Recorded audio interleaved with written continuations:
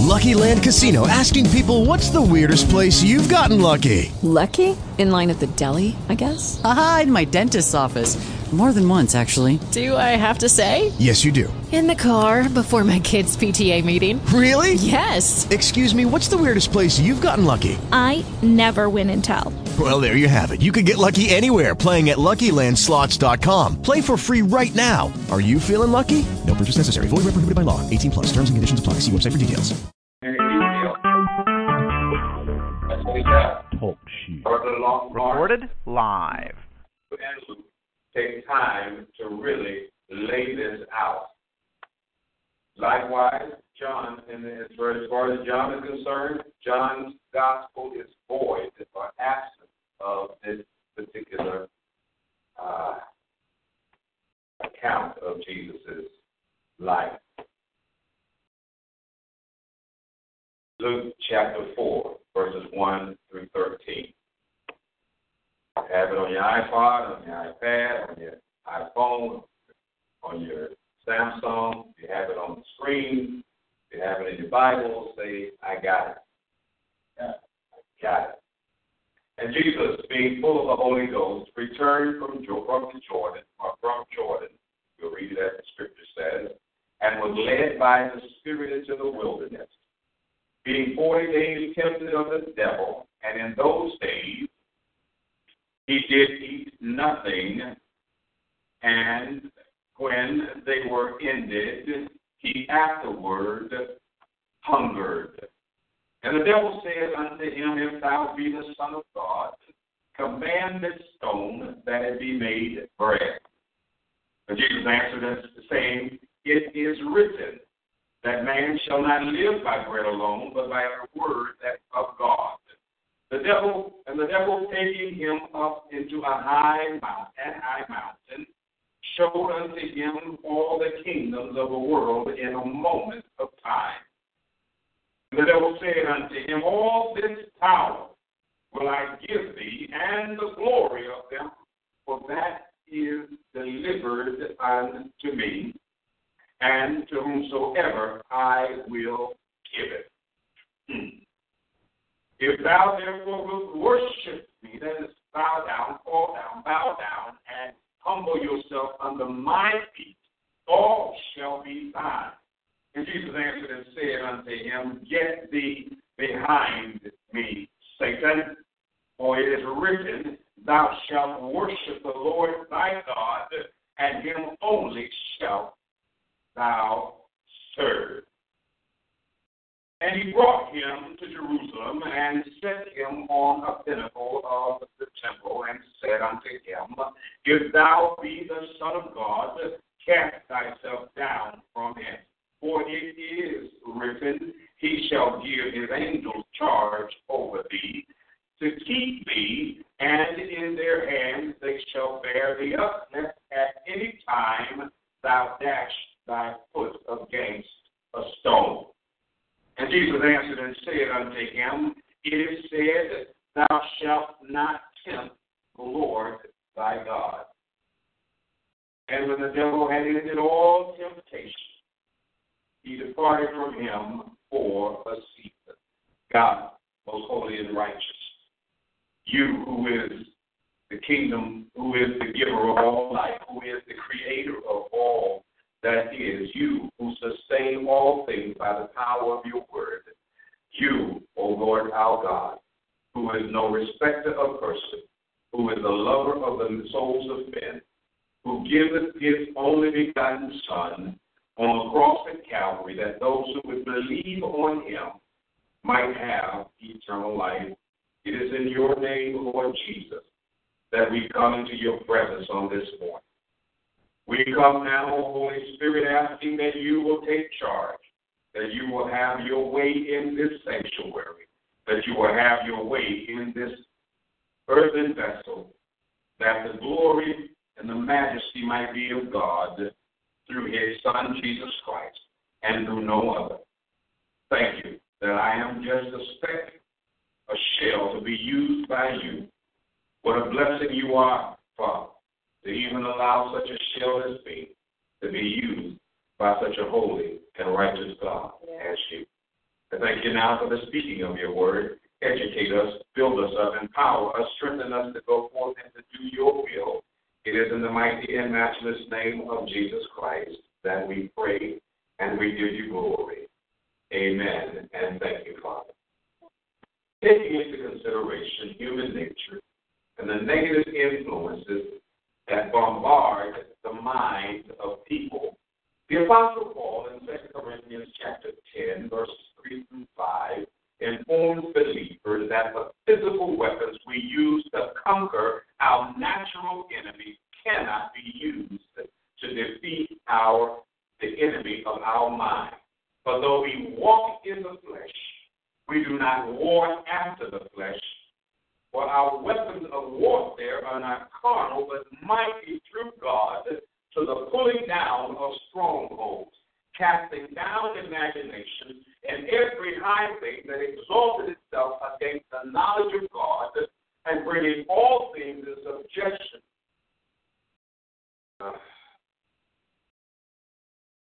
To what? To what? Obedience to whom?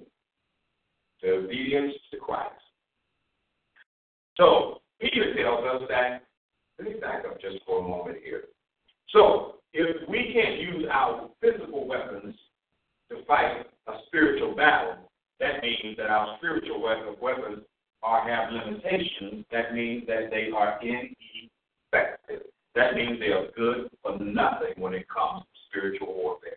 We can't use conventional means to go after the enemy. We're the enemy of our soul. We cannot do it. No matter who we are, no matter how good you think you are, no matter how great and strong you think you are, you will never be able to use what you use with people.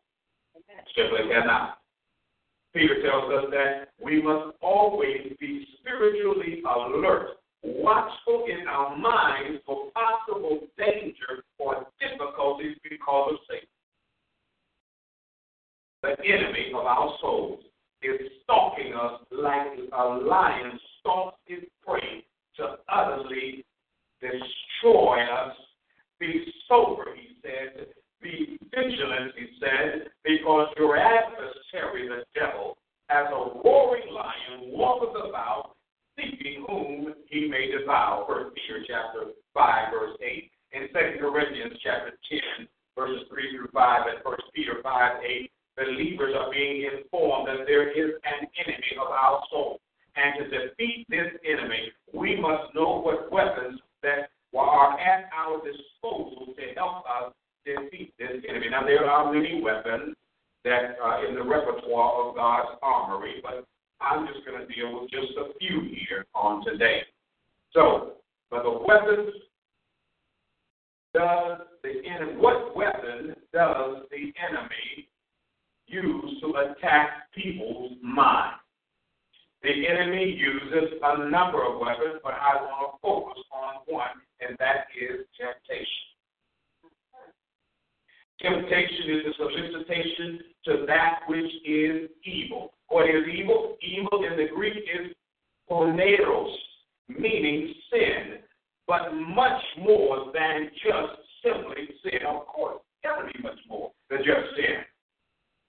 The Hebrew for evil is ra, and it comes from the root word meaning to spoil, to break in pieces, being broken and so made worthless. That's what the enemy wants us to be, worthless. That's why he comes at our mind. Because if he knows that he can attack our mind and take control of our mind, we are blithering idiots, wandering aimlessly without any purpose whatsoever, and we refuse to listen to anything that anyone can tell us that will help us. That's what he wants. He wants us to walk around stupid, blind, and dumb, ignorant of the things that God has for us. In the New Testament, the Greek word kaikos and paneros means the quality of evil in its essential character and its hurtful effect or influence. It is used in both physical and the moral senses.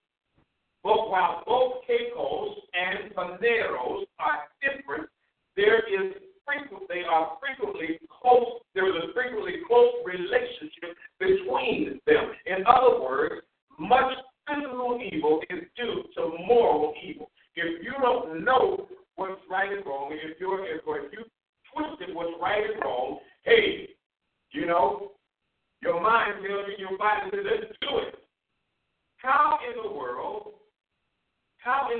and don't take this the wrong way, how in the world can a man say or a woman say that God made a mistake and at the same time say Christ is their Savior and their Lord? There's a problem there. You can't get salt water and sweet water out of the same spigot, as they say. You can't do that. You can't. Jesus said, you're going to come to me and say, Lord, Lord, this man cast out demons in your name, that do great works in your name. Don't get away from me. I don't even know you. How in the world can you say God made a mistake? God is perfect. He makes no mistake.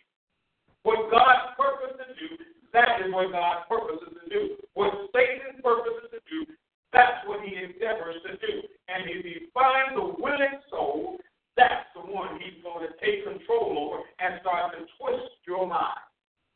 You can't tell me that a few million people in America, out of over 300 plus million people in America, can rule and say that homosexuality and same-sex union is acceptable. They got these idiots, these demon-filled spirits in human bodies walking around wearing girls' cheerleading clothes and thinking they're coming out and they're doing something. They're making a statement. They are making a statement, all right. The devil's got their mind, they've twisted their mind, and now it's got their body, and they don't know what to do. They're so confused. God is not confused. He's not the author of confusion. The Bible says, let God be true and every man be a liar. The devil messes with your mind.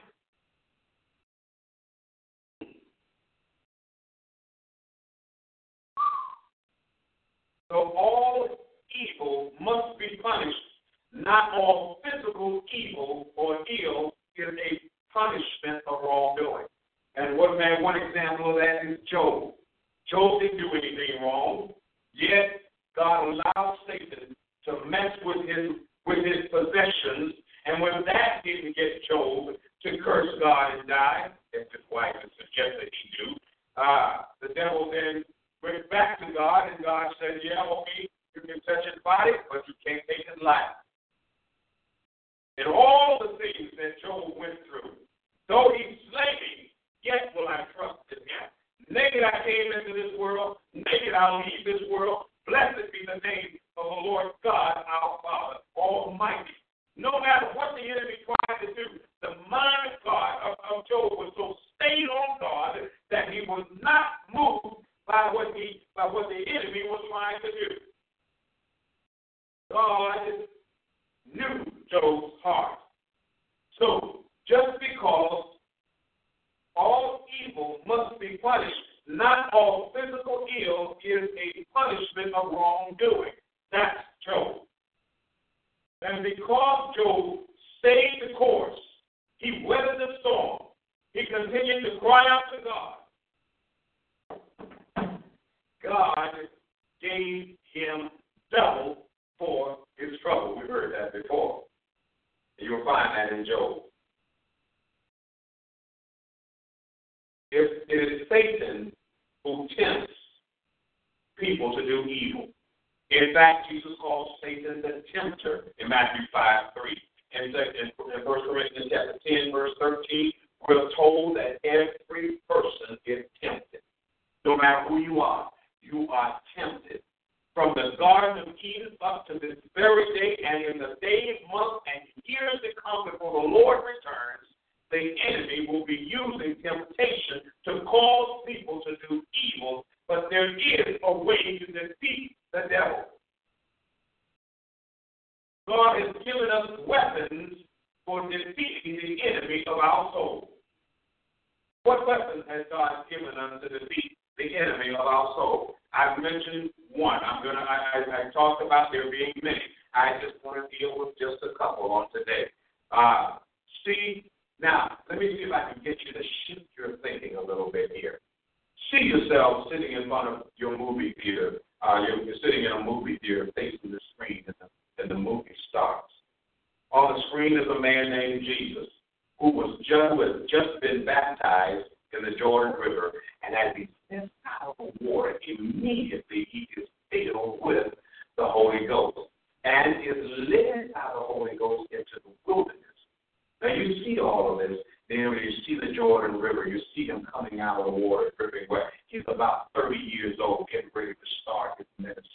And he had to go to John to be baptized. And as he came out of the water, the Bible says that a form came down from heaven like the shape of a dove and landed on him. Jesus was filled with the Holy Spirit.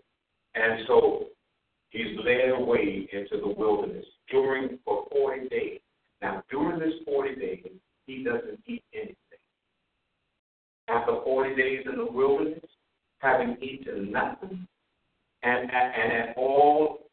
is extremely hungry, as the movie continues to play, we see a sophisticated, slick-talking slug of a spirit slither up to him and began tempting him in 3 ways. Through physical need, through ambition, and through dominion. Let's take a look at Jesus' spiritual condition. Jesus' response to physical temptation. Jesus' response to being tempted with ambition. And Jesus' response to being tempted with ministry. Here's the first one. Jesus' spiritual condition. Verse 1 tells us, and Jesus being full of the Holy Ghost, returned from Jordan and was led by the Spirit into the wilderness.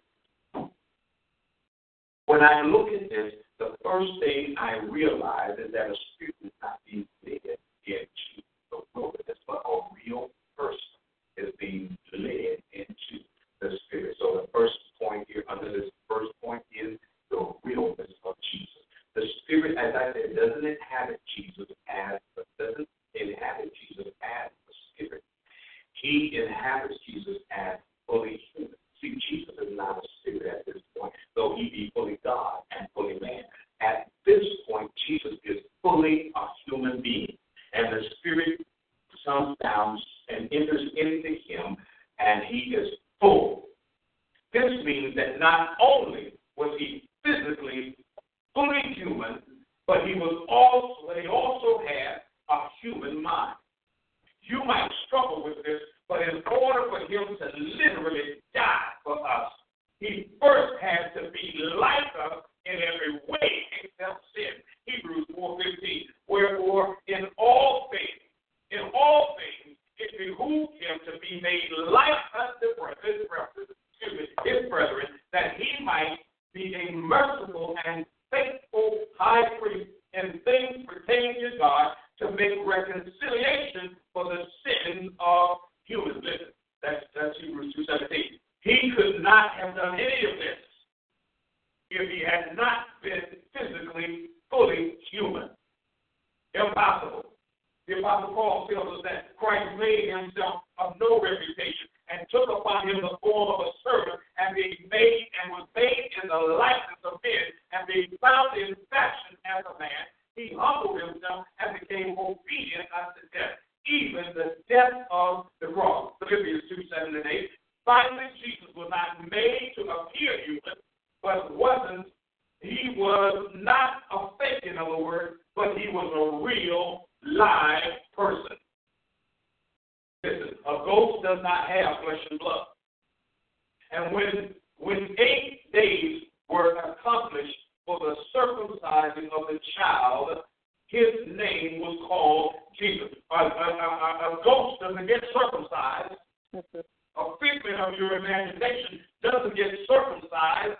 This man was real. That's the realness of Jesus Christ. So that's the first part of his spiritual condition, is that we notice that he was real. The second part of his spiritual condition is that he was full of the Holy Ghost. Jesus was filled with the Holy Ghost. To be full means there is no more room for anything else. Meaning, every available bit of space is completely and utterly filled. To be full of the Holy Ghost means to be thoroughly submitted to and under the total control of the Holy Ghost. When you are filled with the Holy Ghost, your mind will not entertain anything or anyone but God. Your mind will be fixed on things, on doing the will of God. You can be tempted, but you will not yield to the temptation. Why? Because you are full of God. Horatio R. Palmer wrote this hymn, "Yield not to temptation." And in that first stanza, he said, "Yield not to temptation, for yielding is sin. Each victory will help you some other to win. Fight manfully onward, dark passions subdue. Look ever to Jesus, he'll carry you through. Ask the Savior to help you, comfort, strengthen, and keep you. He is willing to aid you. He will carry you through." When you are full of the Holy Ghost, you walk in the power and the anointing of Jesus Christ. Not only does Luke tell us that Jesus was full of the Holy Ghost, but John tells us that the Father gave the Spirit to Jesus without measure. John chapter 3, verse 34. Note this observation before moving on to the third temptation, that the three temptations that's going to follow. For 40 days, Jesus stayed in the wilderness, and that 40 days represented the 40 years that the children of Israel wandered aimlessly, well, not aimlessly, but wandered in the desert being tempted. So from Jesus' spiritual condition, we come to the three ways in which Jesus was tempted following his temptation in the wilderness. Number one, temptation through his physical needs. Verses 2 and 4. Being 40 days tempted of the devil, and in those days he did eat nothing, and when they were ended, he afterward hungered. And the devil said unto him, "Hey, dude, if thou truly be the Son of God, command this stone to be made bread." And Jesus answered and said to him, "Do.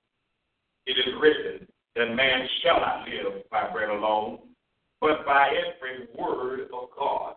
Now, when you think about that temptation through physical need, temptation attacks your vulnerability. Satan will always use temptation to attack your vulnerability. Where your weakest point is, where you are the weakest at, where you are the weakest at, that's where he will come. After 40 days of eating nothing, you know that Jesus was thoroughly hungry. Satan will always hit you at the weakest point of your life. When you're down, when you're hurting, when you see no way out. Always. Guaranteed. He'll come to you and say, "I thought your God would take care of you. Look at you. You're hungry, you're homeless, you're penniless. Where is he when you need him? If you were mine, I would never let you go hungry. I will be there to take care of you every one of your needs." This is temptation, the temptation of Jesus. So his temptation was real, not a thing. No mistake. Make no mistake. The same subtlety, the very same subtlety that the enemy used in the Garden with Eve, the very same subtlety that the enemy used with God, with Jesus, and with Eve in the garden, is the very same way that he is coming to Jesus. And he won't tempt anything that is not a lie. It's useless. It's useless. In the spirit realm, the angels obey God. In the dominions and the powers and the principalities and the spiritual wickedness in high places, those are under the control of Satan. They are already corrupt. So it is impossible for this corruptness to infect and corrupt those who are submitted to God, the angels. But it's not so with us. So the angels have free will. We have free will as well. What will we do? Will we submit to Satan? Will we submit to the lies? Will we submit to the temptation and the trickeries of the enemy? Listen. While this temptation in sin caused Adam and Eve to take the bait of Satan, Jesus did not entertain it. Note something very important here. It is in our trials that we are made strong. In our trials, we are made strong. God promised never to leave you nor forsake you. Just because you go through stuff doesn't mean God has abandoned you. Don't ever think that. The devil attacked Jesus on two fronts: his relationship with God and his need for food. Look at his relationship with God if you be the Son of God. Jesus knew who he was and therefore didn't need to reply to this subtle attack on his relationship with God. Can you honestly say that about you? How close is your relationship with God? Do you know who you are? Do you know what God has called you to? Who are you? He is the second person of the Trinity. Jesus is the I am that met Moses at the burning bush. He is God in human flesh. In order for you and I to overcome the subtle temptations of Satan, we have to know who we are and whose we are. We got to. Here's the second thing. Here's the second front that the enemy attacked him on: his need for food. Jesus was hungry, but he wasn't delusional. He saw clearly what the devil was trying to say and do. Nothing. Here's the second thing. Jesus' response. We saw that he was tempted with the stone. Now let's see what the bread. Now let's see what Jesus said about this. To combat Satan's temptation with food, Jesus spoke the word of God. Remember, he spoke the word of God. He spoke the word of God. Quoting Deuteronomy 8:3, Jesus said, "Man does not live by bread alone, but by every word that proceeded out of the mouth of the Lord does man live." That's Deuteronomy 8:3. Jesus said it's slightly different, but the same thing. Man does not live by bread alone, but by every word that proceeded out of the mouth of God. Now, don't miss it. Don't miss it. So you have to have the word of God in your heart. It's got to be so singed into your mind. I use the word sometimes when I'm praying. God, write it indelibly on the inside and on the outside of my heart. And if you will, write it on the inside of my flesh as well. Your word indelibly means it is etched in you and it cannot be removed. It is in you. That's what I want. I want the word of God in me, so deeply entrenched in me that when I think of the goodness of Jesus, all I want to do is shout. All I want to do is tell somebody about him. Listen, I want it in me so much. John the Beloved informed believers that believers are victorious over the enemy when they stand strong on the pure, unblemished shed blood of Christ, Jesus, our Lord, and what he has done for us. Here's what he said: "And they overcame him by the blood of the Lamb and by the word of their testimony, and they loved not their lives unto death." I'm loving it. What Jesus was telling Satan is that I understand my condition, but I will not complain, and I won't take matters into my own hands. My Father has not willed to immediately provide bread, but I will trust him and his word. Too many of us, as soon as things start going south, we forget about God, we forget about Jesus, and we try to fix it on our own. That's where our problem comes in at. Instead of trusting in Jesus, yeah, I know how things might look, but trust in Jesus. Remember Job. Look at what Job did. Did Job go out and try to fix it himself? No, he sat down. He was messed up in his head, but he was not so messed up that he would do something and deny God. No. He trusted God. And when he said something he had no business saying, I don't know why I'm saying Job, but let's just go there real quick. The penultimate, that next to the last chapter in Job there. It's such a beautiful, beautiful exchange between God and Job. I mean, it's something I had not seen before, but then when I began to look at it, I thought, wow.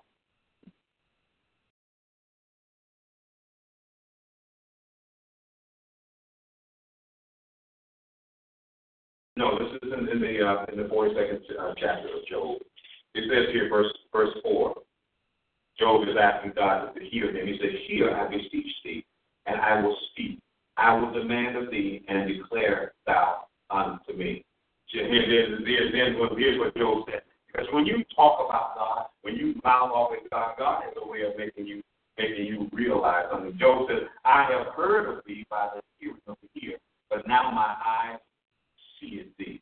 Wherefore I abhor myself and repent in dust and ashes." See, when you think you got it all together, God will show up and allow you to see his glory, his power, his authority, and let you see yourself in light of his purity and realize that you are filthy, that you are nothing but dust, that you are his creation. He is not your creation. Who are you to tell him what to do? Who are you to get angry with him? He is the God of all creation. His wisdom reigns in your life. His wisdom is the reason that we exist. His wisdom. Trust in the Lord with all your heart. Lean not to your own understanding. In all of your ways, acknowledge him. He will direct your path. But when you get frustrated, when you get confused, when you get angry, when you get embittered, because things are not going the way you want to, because God is not doing what you want him to do, you go out and you do it on your own. And that's where you mess up at. That's where you mess up at. Because we are impatient. God doesn't work on our time. He works on his time.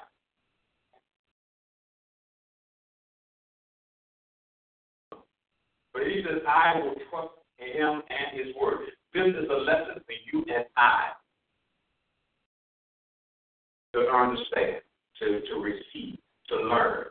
Jesus overcame the enemy's first temptation by trusting in the word of God.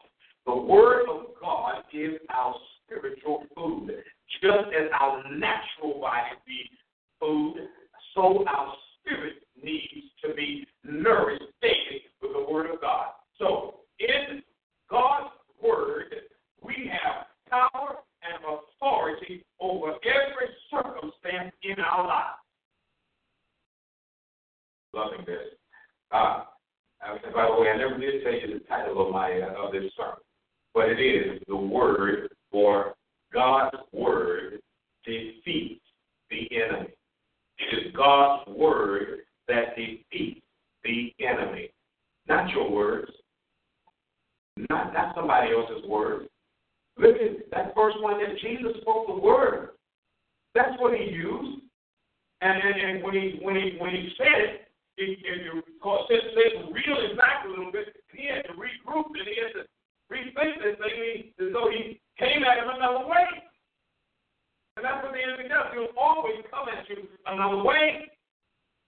So from Jesus' spiritual condition to his first temptation through physical need, we come to the second of the three ways in which Jesus was tempted following his temptations in the wilderness. Here's the second temptation. Temptation through ambition. Verses 5 through 8. And the devil, taking him up into an high mountain, showed unto him all the kingdoms of the world in a moment of time. And the devil said unto him, All this power will I give thee, and the glory of them, for that is delivered unto me, and whomsoever I will give it. If thou therefore wilt worship me, all shall be thine. Jesus answered and said unto him, Get thee behind me, Satan, for it is written, Thou shalt worship the Lord thy God, and him only shalt thou serve. Listen, if you go to Matthew chapter 4, this is the last temptation. This is the last temptation. But here, Luke writes it this way, and really no difference other than the arrangement. So when I see Satan's temptation through ambition, he assumed, like every human being does, that he had an ambition to be great when he's already great. He's God, for crying out loud. So when you think of ambition, you think of somebody that, at least from Satan, when Satan gets you with ambition, trying to attack your ambition is because he is trying to he is seeing you as selfish, and he has a selfish and he has an evil goal. And when we are ambitious for anything that doesn't glorify God, that makes us selfish and evil. Our goal is selfish and evil because it has nothing to do with glorifying God. Satan thought that he could tempt Jesus by appealing to his selfish desire or ambition. Number one, Jesus had no selfish desire. And number two, Jesus' ambition was God's ambition. And God's ambition was God's plan. And God's plan was God's purpose. And God's purpose was to reconcile man to himself. What he didn't realize is that becoming human didn't equate with Jesus becoming an amnesiac. He didn't forget who he is. He didn't forget who he is. You know, some of us, when we get around our friends, we forget who we are, and we begin to look down and talk about other people, and we begin to mistreat other people, and we laugh at the jokes that they tell about other people because we think it's funny, but it isn't funny. We get that deliberate and intentional amnesia about who we are and who we're supposed to be. That makes us hypocrites because we're smiling in the face and laughing when they're putting people down and we're supposed to be lifting people up as Christians. And then you come over here and you shout and go hallelujah. God says, I got some more work to do. You hear me smiling in my face and then all the time trying to take my place back, Stafford. You either is or you is ain't. You can't be both. My language.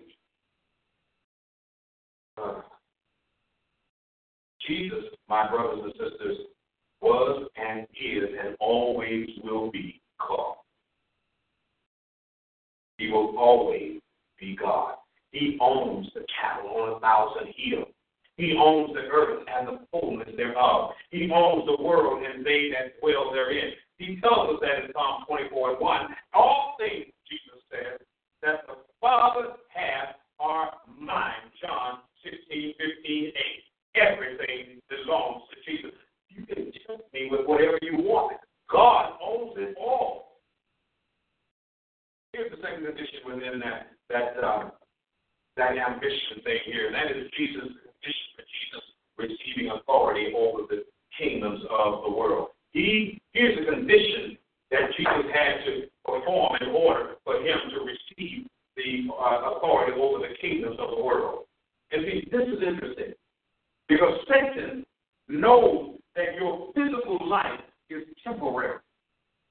So he can make these promises to you, and you can live large, but as your body begins to break down, as your mind begins to break down, you won't find pleasure in those things anymore. All of a sudden, they begin to vex you, and then you have no place to turn, no one to turn to, and you don't know God, so you won't turn to him. So you wither up, and you fall away, and you die, become dust in the wind, blows you all over the place because you had no real life with Christ. So the condition, Jesus would have to bow down and worship him. That would be the condition. Only if you bow down and worship me. This is first of all stupid. Again, God is not a man that he would bow down and worship what he has created. That's the problem with people today. They choose to worship and serve the creature, the created thing, rather than the creator who is blessed forever. Amen. This is Romans 8:1-2, 125.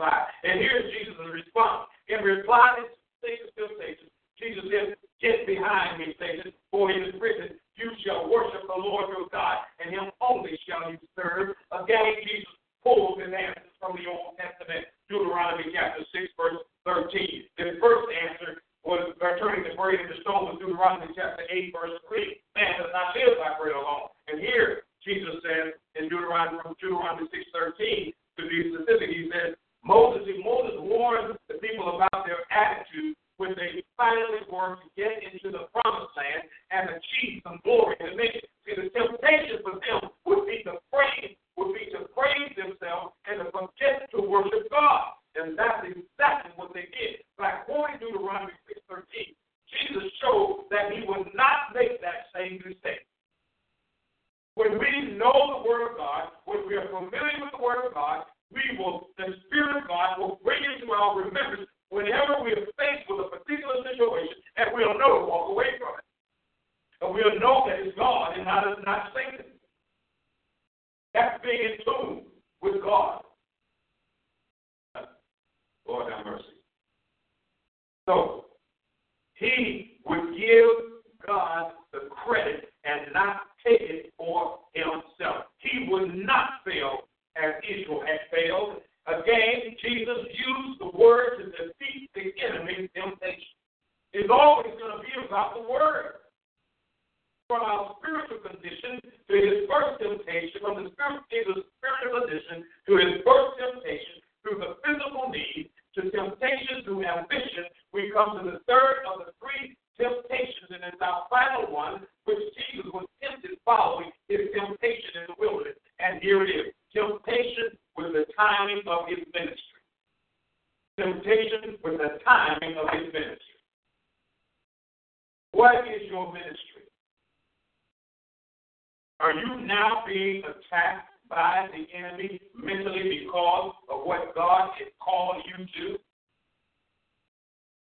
Verses 9 through 12. And he brought him to Jerusalem and set him on a pinnacle of the temple and said unto him, If thou be the Son of God, cast thyself down from here, for it is written, He shall give his angels charge over thee to keep thee, and in their hand they shall bear thee up, that at any time thou dash thy foot against the stone. And Jesus answered and said unto him, It is said, Thou shalt not tempt the Lord thy God. Now, there's an implication here. The first, here's the implication.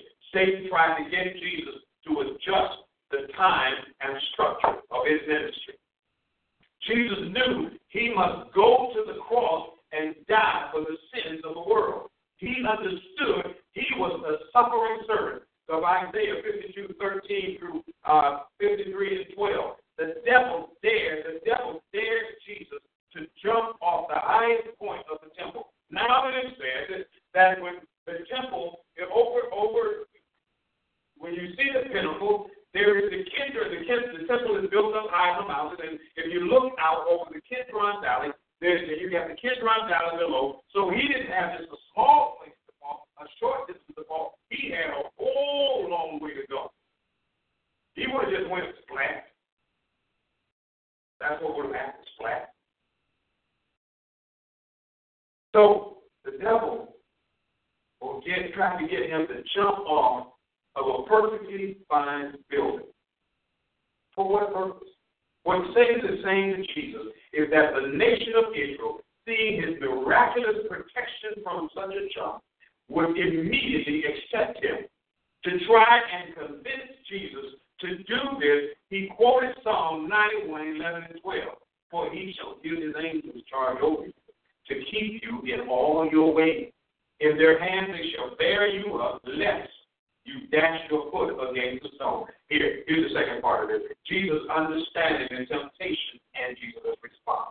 Jesus understood that by receiving the people's acceptance with going to the cross would be to question whether God was really in the plan at all. So by not going to the cross, by accepting Satan's temptation, by not going to the cross, he is questioning God's plan. When we don't do what God tells us to do, in our rebelliousness, what we are doing is we're saying we're questioning God's plan for our lives. He doesn't know what he's talking about. Who the heck does he think he is? You think he's God or something? If he's God, he already knows how to take care of us. Why do I have to go through this stuff? Jesus went through it. Why can't we go through it? Why are we any different? He was the incarnate God. He went through it. He didn't go through it for his own exercise. He went through it for us. He doesn't have a plan. So that was exactly the situation Moses was in, that Moses wrote about in Deuteronomy chapter 6, verse 16. When Jesus quoted, it has been said, you shall not tempt the Lord your God. Moses referred back to a time when the people wondered whether Jesus or whether God was really with them. Exodus chapter 17, verse 7. Go there real quick as we draw to a close here. Exodus chapter 17, verse 7. Exodus chapter 17, verse 7. And it says, get your iPads, get your iPhones, get your Bibles. And he called the name of the place Massah and Meribah because of the chiding of the children of Israel, and because they tempted the Lord, saying, is the Lord among us or not? When you go through, when bad times hit you, do you abandon God? I mean, God is not a fair weather God. He's when you through thick and thin, for good times or bad times. Don't care how hard the times are, because I'll never leave you. I will never forsake you. I'm always there. Well, you ain't the one going through this. No. No, he's gone through it all right. He's gone through it. Yeah, don't get it twisted. He's gone through it. But Jesus was confident of the fact that God was with him and that the Father's plan and timing were perfect. We have to be, as Christians, as believers and trusters in Christ, by faith, we must believe, and with all our heart, that God's plan and timing for our lives is perfect. So Jesus would not fall for Satan's temptation. We should not fall for Satan's temptation. Here again, the word defeats the enemy. And we're told that after this, the devil left him for a season. So, this means that it ain't over just because he left. It ain't over just because you won this fight. There's more fighting to go. You were just blessed of the Lord to get away with it. Now I want to point to one more thing, and just really just smack me between the eyes. And this is, let's read this again. Now let me go back here, because this thing is, I read it last night, and I was preparing, and I didn't address it, and it's just bothering me. It's really messing with me. So, he took Jesus up to the high mountain and showed unto him all the kingdoms of the world in a moment's time. And the devil said unto him, verse 6, all this power will I give thee, and the glory of them. Now here's what bothers me. For that is delivered unto me. How is it delivered unto him? He stole it by lying to the children, to Adam and Eve, and to God. Adam and Eve abrogated all of their authority, all of their positions, and they gave it all to Satan when they believed the lie and trusted him. What are you giving Satan that they can now promise to give to somebody else? What have you given to him? What have you given into him for? See, when you give yourself to Satan, you give him a power and authority over God called you to. He's taking your power and your authority away from you. No. He didn't say you gave it to him. He simply whispered in your ear. Like a little boy whispers in the little girl's ear until he gets what he wants, and then he's gone. Or the slick talking slug, slickster walking around. Hey man, you know I got this here. What is it? I got this here PJ watch. Man, I know it's worth $50,000, but you know, if you just give me $500, I'll just let you have it, man, and I'll just walk away from it. Really, man? Really? $50,000 watch for $500? Whoa, man, that's a steal. And it's just plastic. It was a steal. Yeah, it was. See, what do you give Satan? What do you give up? Why do you do it? Word.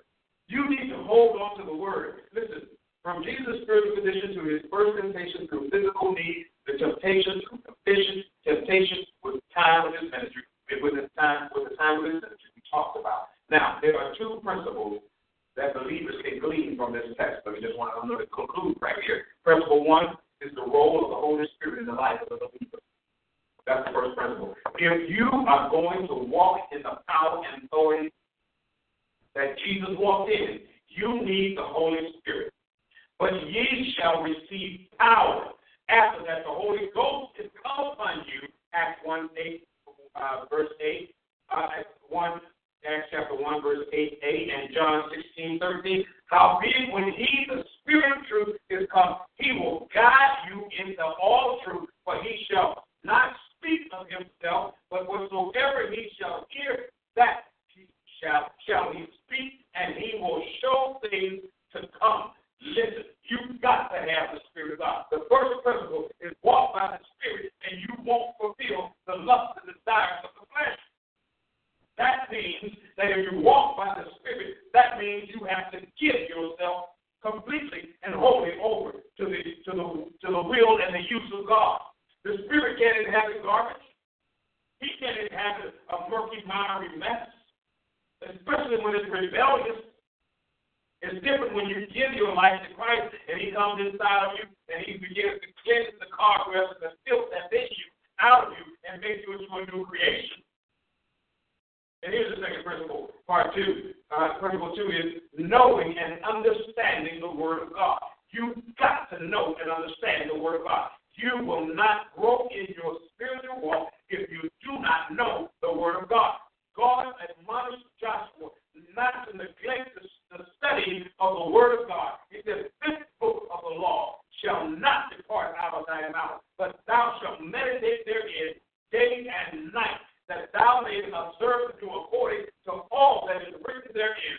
For then thou shalt make thy way prosperous, and then thou shalt have good success. Your success, my success, our success, the ministry's success is in the Word of God.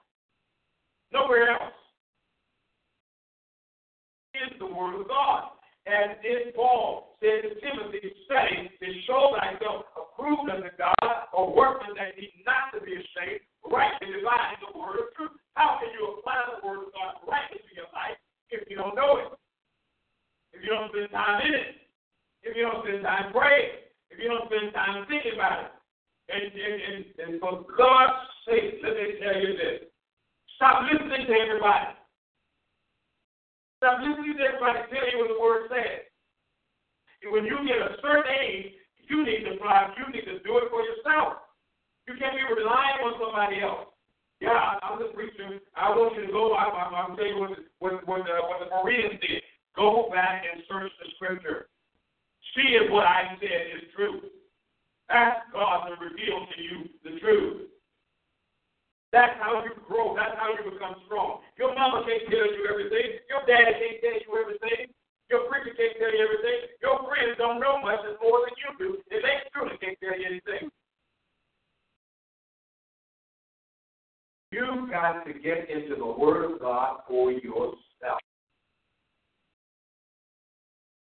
That's right, Lord. That's exactly right. That's exactly right. Deuteronomy chapter 6, verse 5. Deuteronomy chapter 6. That's right. And I'm through. I believe I'm finished after this. But that's right. Deuteronomy chapter 6. What does he say? Chapter 6, verse 7. He says, verses 6 and 7, he says, and these words which I command thee this day shall be in thine heart. That's the first thing. The word has got to be in your heart. That means it's got to be written in your heart. And here's the second thing. And thou shalt teach them diligently unto thy children, and shalt talk of them when thou sittest in thine house, and when thou walkest by thy way, and when thou liest down, and when thou risest up, and thou shalt bind them for a sign upon thine hand, and they shall be as frontlets between thine eyes, and thou shalt write them upon the posts of thy house and on thy gates. The word of God is just that important. Your life literally depends on the Word of God, knowing the Word of God. You can defeat the enemy with the Word of God. You're not going to defeat him by coming at him like you would. What did you say to me? Like one of our sons did. I just wanted he left his school and went to the other guys. So I just wanted to know what he was talking about. You know, I won't say which one, but yeah, the hot tempered old guy. You know, right, honestly, I think because I got a lot of stuff. But thank God for change.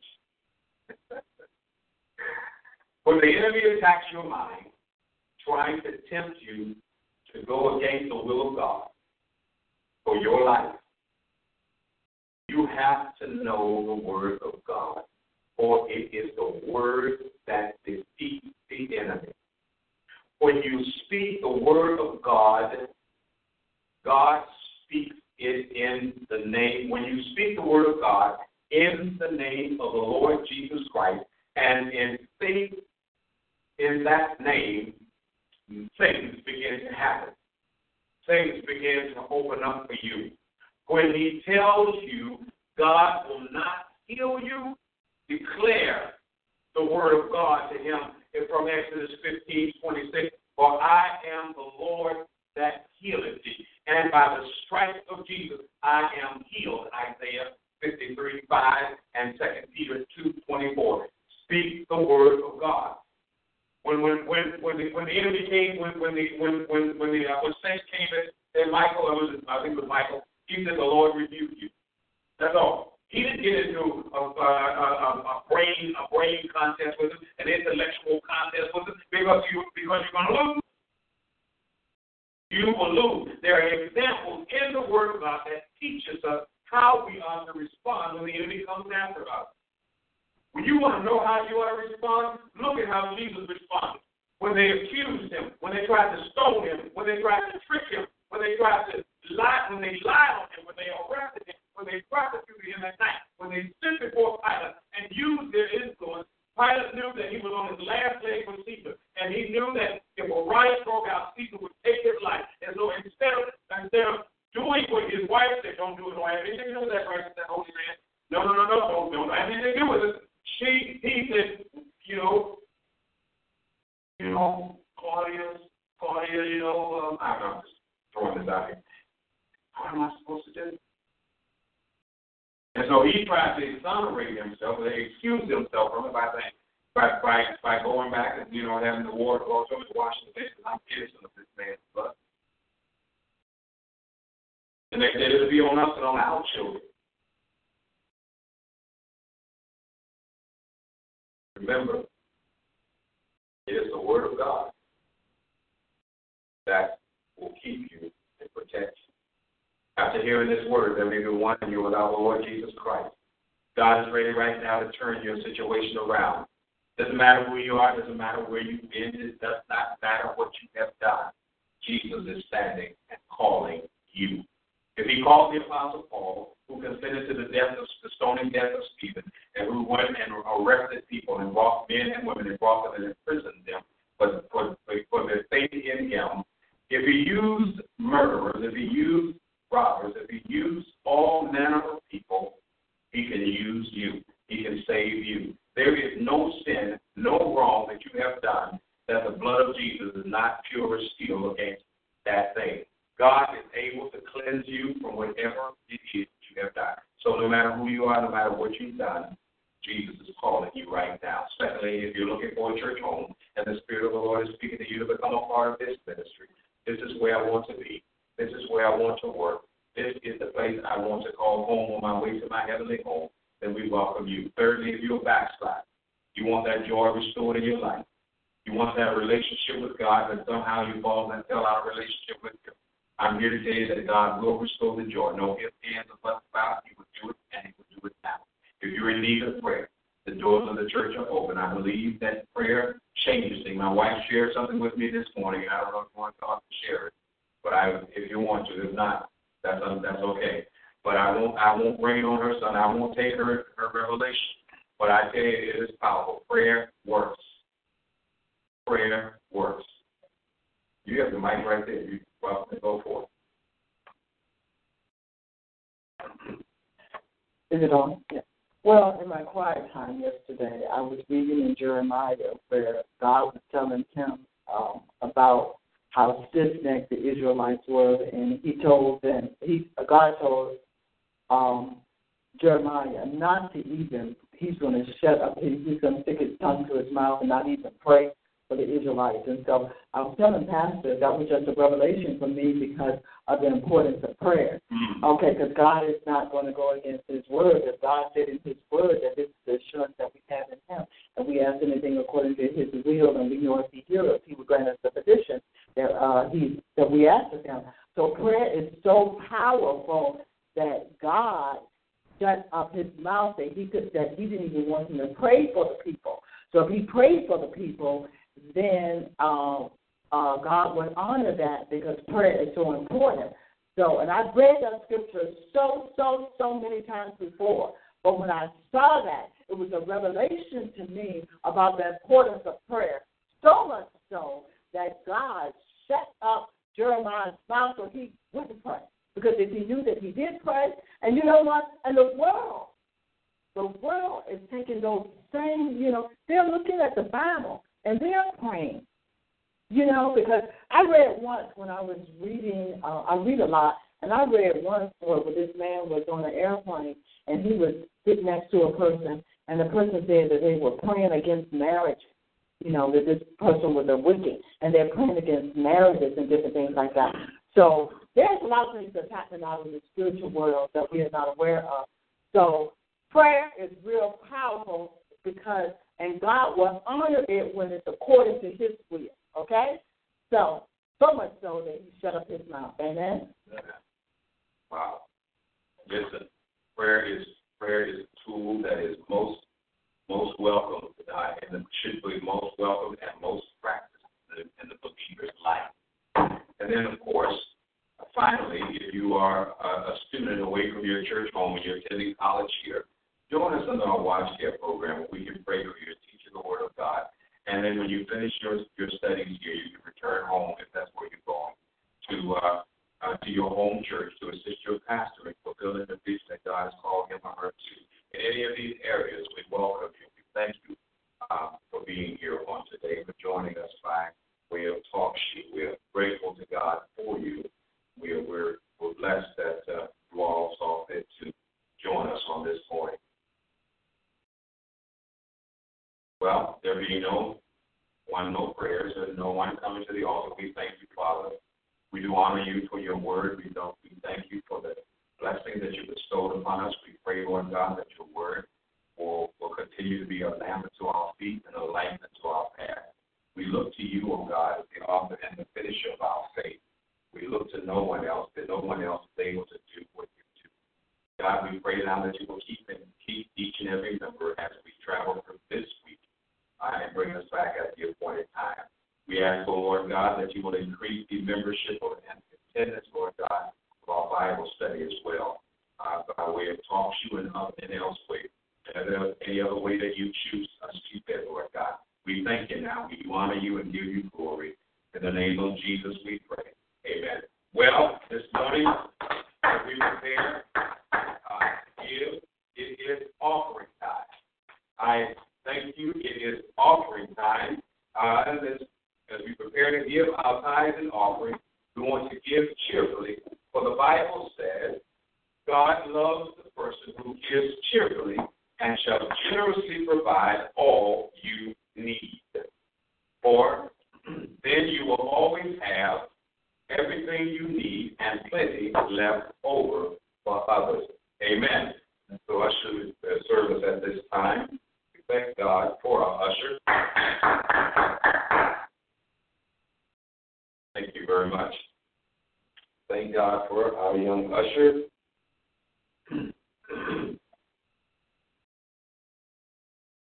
Praise God. Faithfulness. Oh, God. David 26. There is no shadow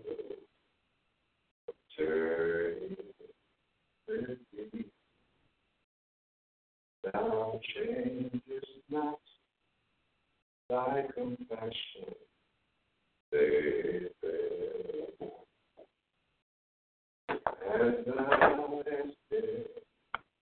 Hey guys, it is Ryan. I'm not sure if you know this about me, but I'm a bit of a fun fanatic when I can. I like to work, but I like fun too. It's a thing. And now the truth is out there. I can tell you about my favorite place to have fun. Chumba Casino. They have hundreds of social casino style games to choose from with new games released each week. You can play for free anytime, anywhere. And each day brings a new chance to collect daily bonuses. So join me in the fun. Sign up now at ChumbaCasino.com. No purchase necessary. VGW Group. Void where prohibited by law. See terms and conditions. 18+.